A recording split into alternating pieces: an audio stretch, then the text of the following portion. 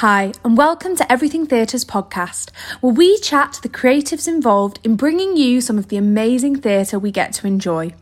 Find out how exciting new shows come together and listen to the behind-the-scenes stories from directors, musicians, producers and more.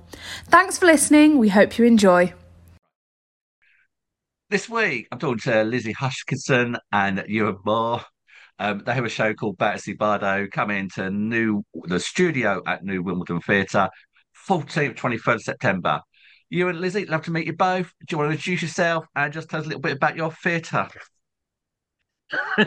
Hello. Hi, I'm Ewan, and I am a songwriter, a writer, a composer who has, for as long as I can remember, absolutely loved creating live theatre, and specifically, I don't really know why, wanted to do that with songs. I guess because I my brain is very musical, well as very much to do with words. So I write words and music, and what feels most natural to me is to put them both together to explore characters and situations and stories. Lizzie? Lovely. And I'm Lizzie, and I'm directing Batersea Bardo, but I'm also an actor, writer, and producer. So I do a little bit of everything. This is my first musical I've directed, but it will be my second one-person production, which is really exciting. I trained as an actor at Liverpool Institute for Performing Arts and have been kind of creating my own work ever since. I run my own theatre company, Salt Soul Theatre, through which I kind of mainly focus on political, social stories. And I think that's what really kind of like captured my imagination about Batersea Bardo, that it's based on a true story, and through that also addresses lots of different kind of like issues of the time, but also I think that really can carry forward to where we are today. Brilliant. Right, let's talk about Batsy Bardo then, obviously, which is your show coming that you're working together on. Who and what is Batsy Bardo then? Well, it is the story of a 1960s, it's a real life story of a 1960s London movie star whose name was Carol White. Now, if she's remembered at all, it's most likely for the television drama Kathy Come Home, which is still regularly cited as one of the most influential television dramas of all time.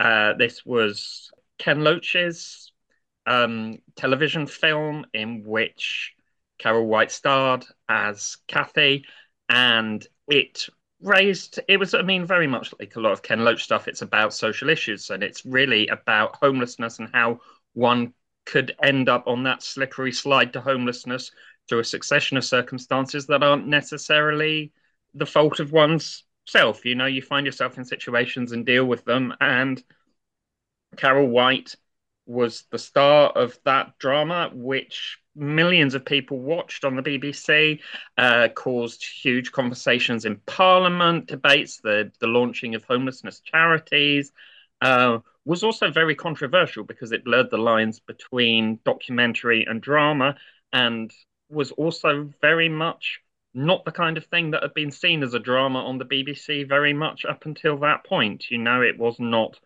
uh, high production values, posh people in live. I mean, I'm exaggerating, but it very much followed on from that kind of real rise of gritty working class drama about real lives, about what it was actually like to be in Britain at that time, not what people wanted to think it was like. If that makes sense.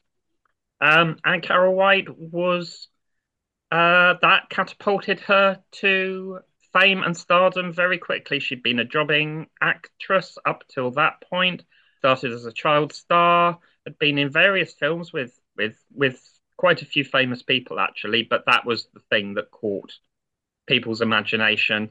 That led to a succession of roles that took her to Hollywood and to a career that started to go very badly wrong very quickly, rather sadly, and she struggled to cope with it. Um, so yeah, in a way, this show is her story or an element of her story. Why was she called Batsy Bardo? I mean, is it because there was a film made about her life, wasn't there, in the 90s? Is that where that phrase come from, or was that a phrase that was used prior to that? No, the phrase dates back to even actually just before Kathy come home, back in the mid 1960s. She wasn't actually from Battersea, she was from London, but she was from Hammersmith. And before Kathy come home, she was in a previous Ken Loach gritty television drama called Up the Junction, which is also fairly famous, fairly well known. That was more of an ensemble piece. There wasn't one single lead, but she was one of maybe three or four main characters. And because she had a bit of a look of Brigitte Bardot about her, and because Up the Junction was set around Battersea, Clapham area, the press dubbed her the Batersea Bardo, and the name stuck. And as she says in our show, once you've got a name from the press, you hold on to it for dear life because that's, then you've got something that people can identify you as. It's a great marketing gimmick. So it seemed the natural thing for the name for this show. As for the 1990s film, it's actually like a half an hour, 45-minute Channel 4 television drama, which I have seen. It's quite hard to get hold of now. It's fairly obscure. But yeah, our show isn't directly related to that in any way. So, what drew you to the story of Carol White in the first place? Have you always had an interest in her from sort of previous works, or was it something that come up more recently? I realize I'm talking a lot, but this is all the stuff that before Lizzie comes into the We'll get story. to Lizzie. So I've always written musical theatre, as I said, and I had been looking around for an idea for a show, and I always have about 15, 20 ideas percolating at the back of my mind. And I work on different ones for a bit and then think, no, I'm not getting anywhere with this, and put them to one side and work on something else. And gradually, Carol White's story came to the top of the pile. I was looking to do something biographical because I'd never done that before, and it just seemed like a really interesting challenge. And her story, to me, there was something about it that was really universal. And one of the things I really like to do when writing is find the universal in the particular. So you you take a story or a character and you think, well, really, what resonates about this that people can relate to? And for me, Carol White's story is first and foremost about something I think we all face, whoever we are, which is what we want to do with our lives and what happens if the thing we want comes true and doesn't quite match up to what we think it was going to be, because we all have this idea of what life's going to be like, and then we go out into the world each day and try and follow those things through and have to deal with the consequences of that, and it's very rarely quite how we imagined it was going to be. And we've all got into situations, relationships, jobs where we think, I thought this was going to be great and now I'm not quite sure how to handle it because it's not quite what I was expecting. And there was a massive poignancy to her story, which just is such a human story. It's both a sad story and a triumphant story because she's somebody who set out to do something and succeeded in doing it. She became a film star from a working class London background. Her dad was uh, owned a scrapyard. Um, she didn't come in any way from a theatre background, and she set out to do this from a very early age, and she did it. But she also found that, as many performers, and in particular female performers, found then and still find, it's a world that's full of people who will stab you in the back, who will manipulate you, who will say one thing and do another thing, and quite often, sadly, as well, it's the men who get away with these things. So there was I just found when I was writing it in the early stages, I watched a TV documentary about Lindsay Lohan, and I thought, this is Carol's story. This hasn't changed. Nothing about this really has changed. And but it's also a wonderful time. It's a time that I think of as Britain kind of going from black and white to color. Our show is set on essentially on one night in 1969, but she is remembering things during that evening. So we do jump about in time. And it has that whole world of swinging London, of um, famous names and fast cars and glamorous nights out on the town. But it also has the dark underside, and that push and pull just really, really grabbed me. Lizzie, how did you get involved in it? I mean, did you know the Carol White story beforehand, or was this sort of No, your first introduction to it? this is my first introduction to Carol and her story. I'd never even heard of Carol. It's obviously a bit out of my like generational Age period range. of time. Be honest, you're a bit younger than us. I'm a little bit younger, so it just wasn't. It's not like an era of film that I have a particular knowledge of or exposure to, I suppose. So Ewan and I kind of just met via Twitter, I suppose, and Ewan very kindly came to see my work that I had on at the time, and and then sent me the script. And I think the first thing that drew me to it was that I picked it up, and as an actor, I felt like desperate to play that part. Now, Carol's 48 at the time that it's set, and I'm 24, so we're a few years apart. But I find it very rare that I pick up a contemporary script and feel like an urge to play the part. So I just really was kind of drawn to her and her story, and also drawn to the way in which Ewan had presented it as this one woman production. I think that's really unusual in musical theatre. I think it's something we're seeing a lot of in fringe theatre, and I think that's possibly down to finances. It's a lot more financially viable to make one person work these days, but I don't think it's something that's being done so much in musicals. So I was kind of intrigued by how as a director you would transition between the time periods, the different characters, and then you've got kind of music scoring that whole production. And yeah, I was just really intrigued by this story of this woman who kind of people know, but they don't seem to know everything about her. They don't have a grasp of her life, and no one's really told this story before, and no one's told this story through this like form or medium or style. So it just captured my imagination. Are you performing in this, or are you just directing? No, I wish I was performing in this, but I'm Just just checking. directing.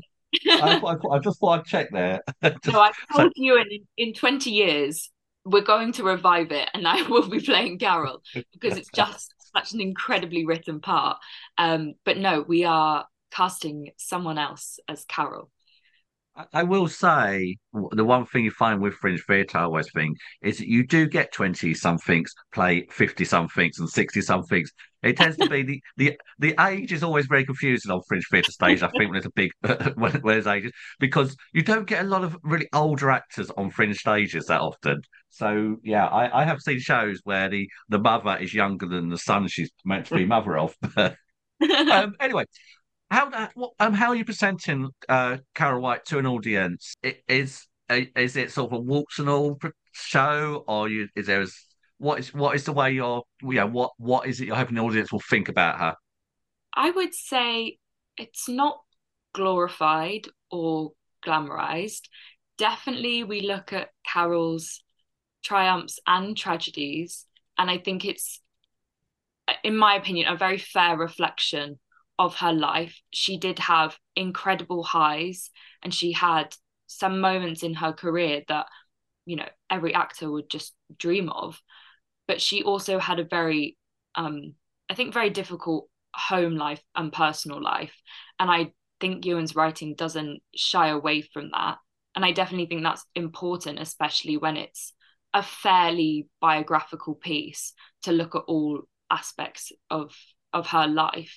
Um, Obviously, it being a one person show, you definitely want the audience to be on side with your lead and only character, and feel like they're rooting for her, and that they want to spend an hour and a half with her, and they want to go on that journey with her. But I think also we bring in lots of other characters from her life, lots of people that she's had quite challenging relationships with, various kind of like husbands, producers, people like that came in and out of her life. So I think those characters bring the conflict, and I think the audience are going to have that different engagement with those characters, but it obviously comes via Carol, and it's all from her perspective of those people, and that actor will be embodying those parts. So I think it makes it quite an interesting kind of relationship for the audience and this one actor on stage. But I think Ewan will hopefully agree with me in saying that we present her, I think, fairly. It's not a story just full of like love and romance and happy endings. It's quite a tragic story, really. Yeah, I would agree with that. It felt very important to me, and this was really the challenge in creating this piece. The biggest challenge was trying to be honest and truthful about somebody that obviously I have never known, and there's no way I can know. And I've done a lot of research, and I've talked extensively to people who knew her and worked with her, those who I could get in touch with. We're talking, it's a work way in the past, so sadly, a lot of people aren't around anymore. But I was able to talk to some key figures, but I realized that what I've had to do to make this work is start with Carol White, the person, but then remember that I'm making a piece of theatre. I'm not trying to write a biography. So everything in it is true. I haven't made up anything, but I've had to realize that this is just my interpretation of what she might have been feeling or thinking in any given situation and how she might have responded. And um, I think she's an incredibly sympathetic character because she's very vulnerable and she puts on that front. And it's the putting on of that front that gives her the guts that made her give these incredible performances as an actor. But it's also that is the push and pull that makes her very vulnerable and makes her open to manipulation and makes gives the story its heart. I think I wanted it to be very, very full of heart, very poignant, and that was kind of my aim. Why a musical? I know you said at the beginning here that you've got an interest in music. Why did you feel this story would work as a musical above all else? She sings is my answer, not literally. She, as far as I know, unlike loads of '60s British actresses, you'll find they made 7-inch singles and stuff.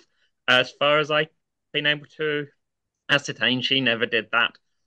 But she sings in that sense of the depth of feeling in her, the situations, the emotions, the exhilaration, excitement, the roller coaster of her journey.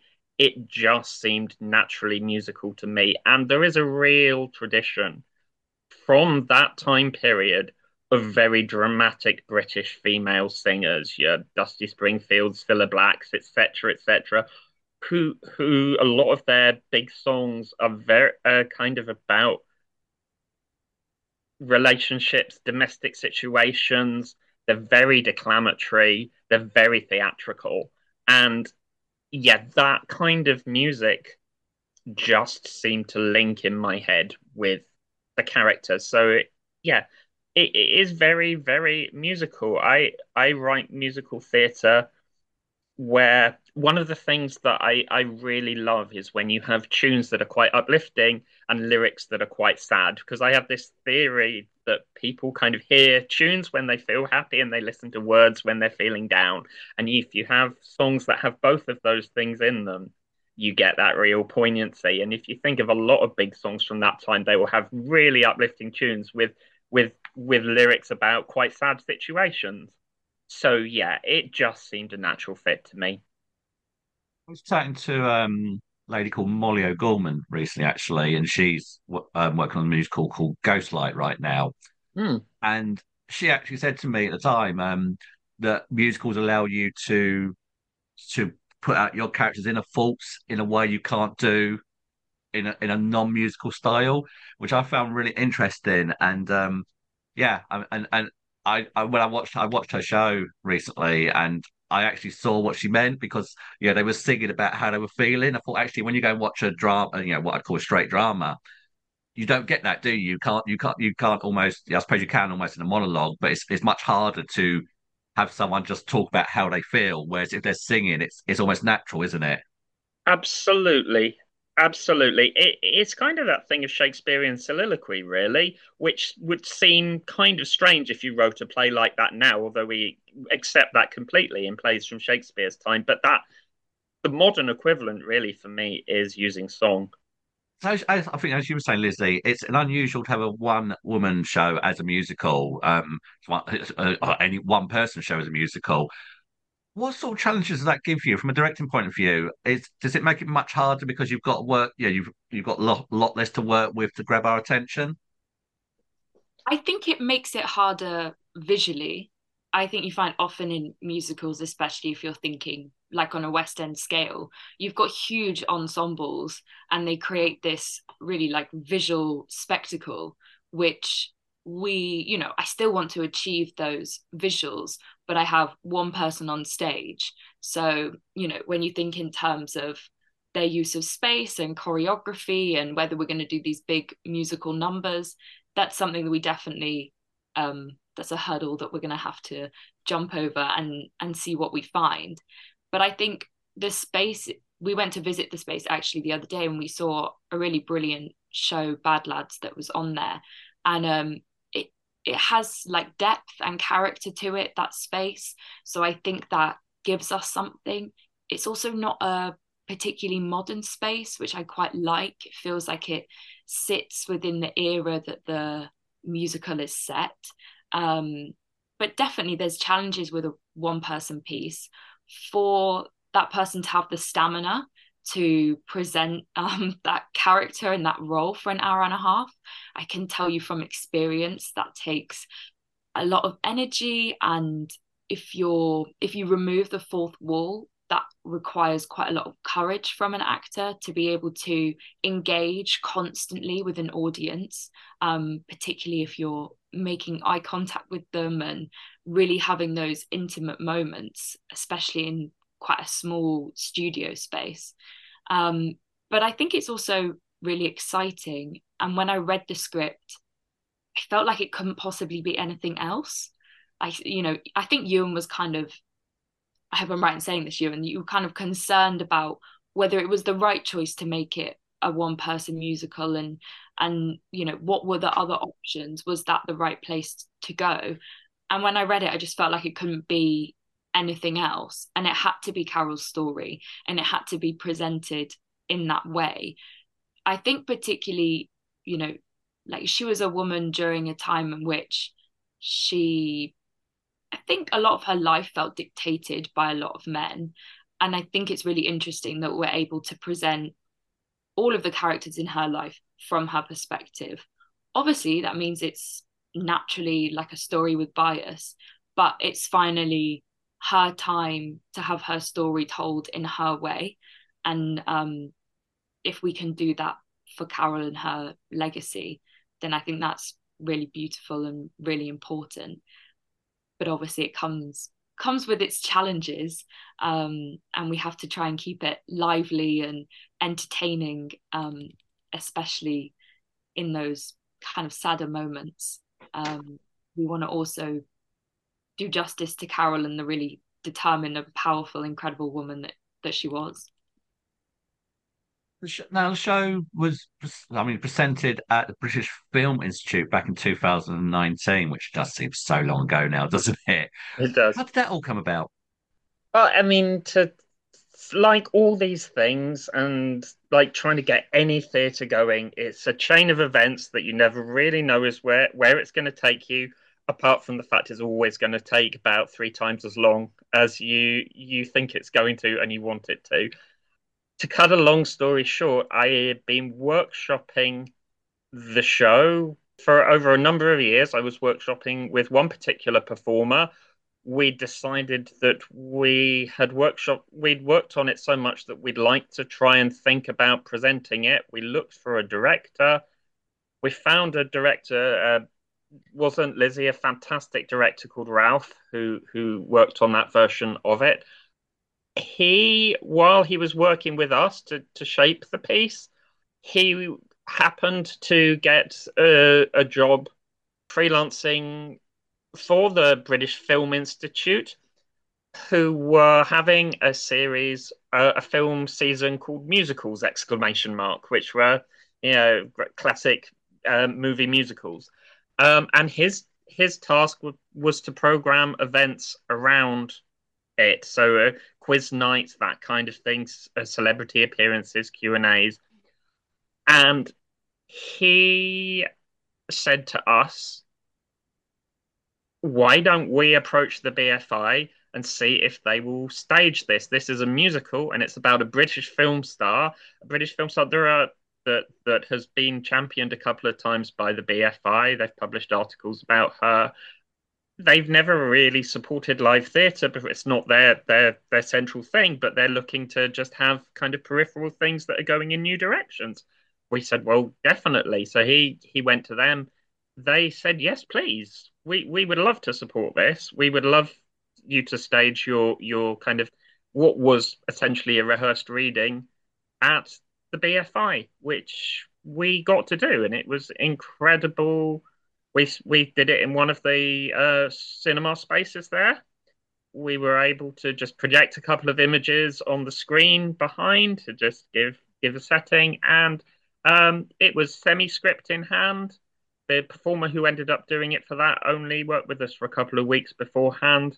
I learned huge amount about how you structure the piece. There's never anything more valuable than getting something you're writing in front of an audience and seeing how they respond.